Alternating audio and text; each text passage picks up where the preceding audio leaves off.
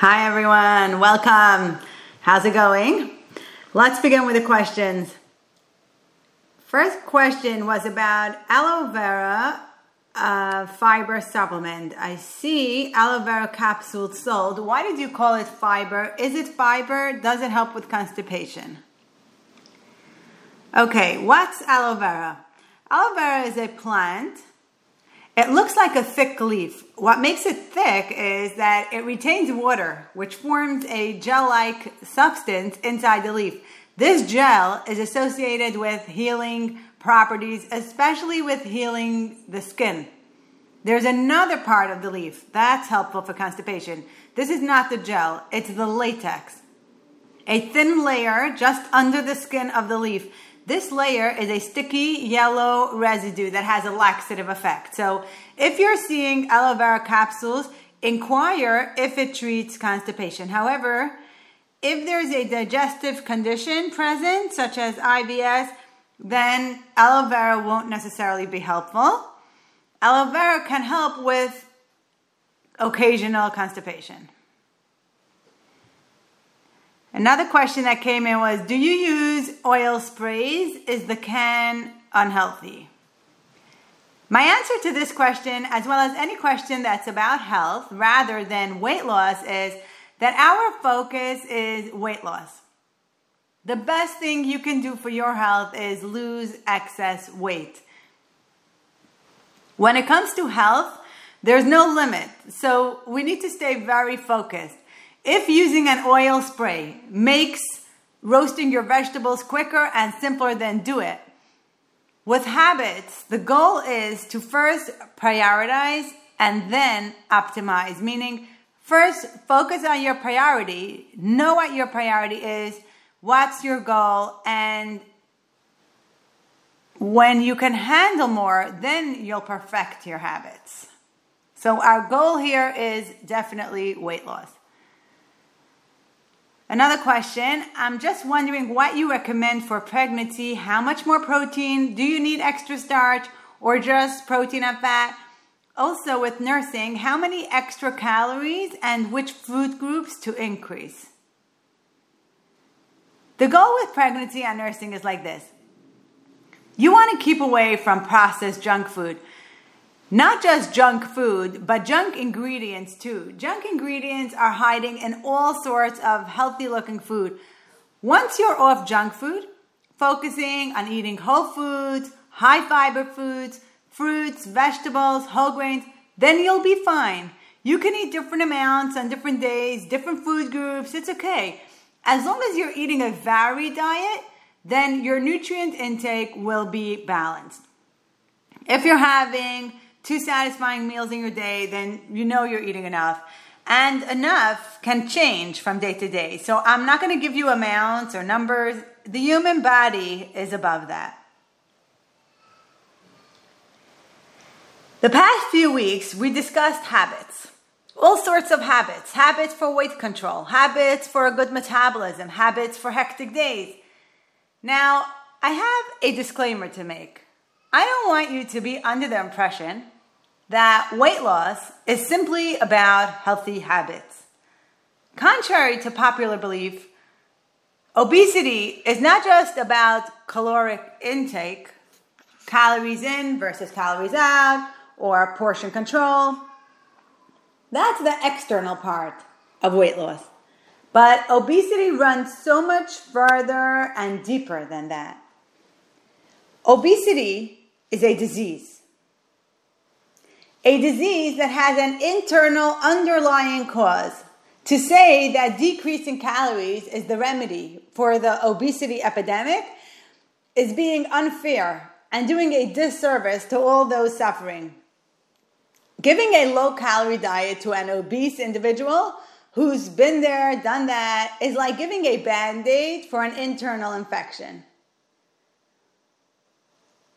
Unfortunately, the medical world is so slow to change. If you're going to research how to lose weight, the answer for the most part will be cut your calories. But I meet so many people who are so motivated and they really know what it is they need to do, but yet they're still struggling. Obesity is not a lack of motivation or a lack of willpower. nor is it a lack of character strength. Overeating is not the cause of obesity, but rather the opposite way around. Obesity disease is the cause for overeating. Now we're left with a question, what is obesity disease? According to today's medical knowledge, obesity is probably a hormonal imbalance, a chemical imbalance, an energy dysregulation that has an underlying physiological cause. There's something that's causing all that overeating. That's not to say that you're powerless to change. Of course you can change. That's the power of humans. We can change against all odds.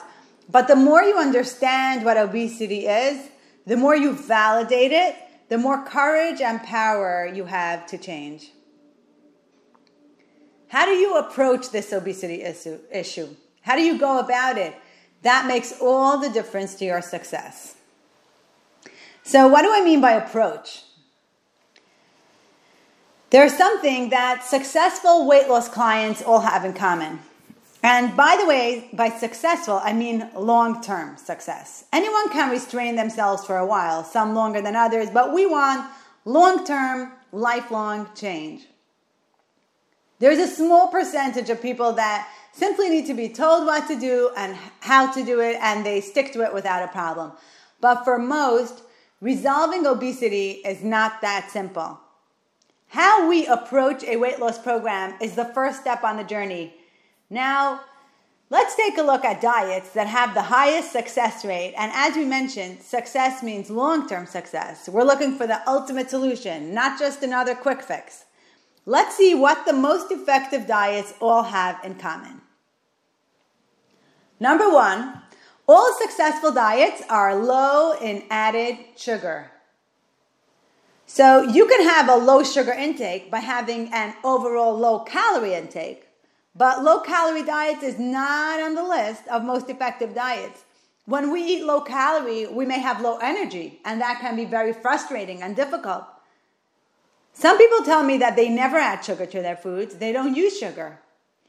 But if they're having bread that has added honey, or muffins with, that are sweetened with fruit concentrate, and supper with either ketchup or sauce, this is all considered added sugar. In today's world, if you're not consciously limiting added sugar, then you're definitely having too much of it. Another aspect of successful diets is that they eliminate refined carbs. And notice that we're not saying carbs, but rather refined carbs. Here's a scenario. Let's say Mrs. A had her annual doctor's visit and her doctor was not pleased with the results. Sugar, cholesterol, blood pressure, the numbers are no good. Mrs. A gets doctor's warnings to watch her sugar levels. So she thinks carb is a form of sugar, let me get off carbs. On the surface, it seems that if the sugar levels are high, that would be the solution. But anyone who knows a little bit about nutrition understands that there's more to it. What is it really all about? It's all about digestion. How is your food being digested? Is your metabolism working efficiently? When your system is clean, it doesn't matter which food groups you're eating more or less. You want to eat 2 starch meals a day? Go ahead. It's not the starch. It's not the carbs. What is the cause of the high sugar? As we said, the refined carbs that don't let your system work well. Let's define refined carbs.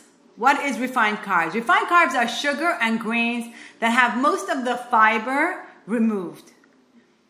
Refined carbs provide calories but very little nutrients. We call them empty calories. The goal is to eat calories that are nutrient dense. Without the fiber of the whole food, starch can cause rapid spikes in blood sugar. All successful diets, and again, successful means long-term success, limit refined starches. Another thing that the world's proven most successful diets all have in common is that they are high in fiber. You can add fiber to your diet by increasing your vegetable intake. It's a great habit to add vegetables to every meal. At the same time, if vegetables doesn't suit your palate, you still can diet successfully by adding other forms of fiber. Fruits contain fiber, whole grains contain fiber, supplements provide fiber. There's no shortage of ideas to up your fiber intake, and it's so fundamental and crucial for success. Don't let yourself go through one day of Yom Tov meals and another day and then another without the fiber to aid in digestion, which in turn aids weight loss. Here's another common denominator with successful diets, and this is my favorite one. Successful diets focus on foods instead of focusing on calories. Instead of trying to lose weight or restrict calories, make your goal to nourish your body and become healthier. All diets work while you're on it, but some diets have stood the test of time. Mediterranean, paleo, whole foods, plant-based diets, these are the ones that really work for your weight, as well as your health and well-being. So we said 4 things. One was of popular diets. One was low sugar, cut out refined carbs, and high in fiber, and focus on which food you're eating. If you take these ideas and apply it over Yom Tov, then you'll control your weight so much better, and you'll find yourself, maintaining nicely and not with, 5 to 10 pounds overweight after Yom Tov, and, just losing everything you worked on in the past month. Good luck and have a great week.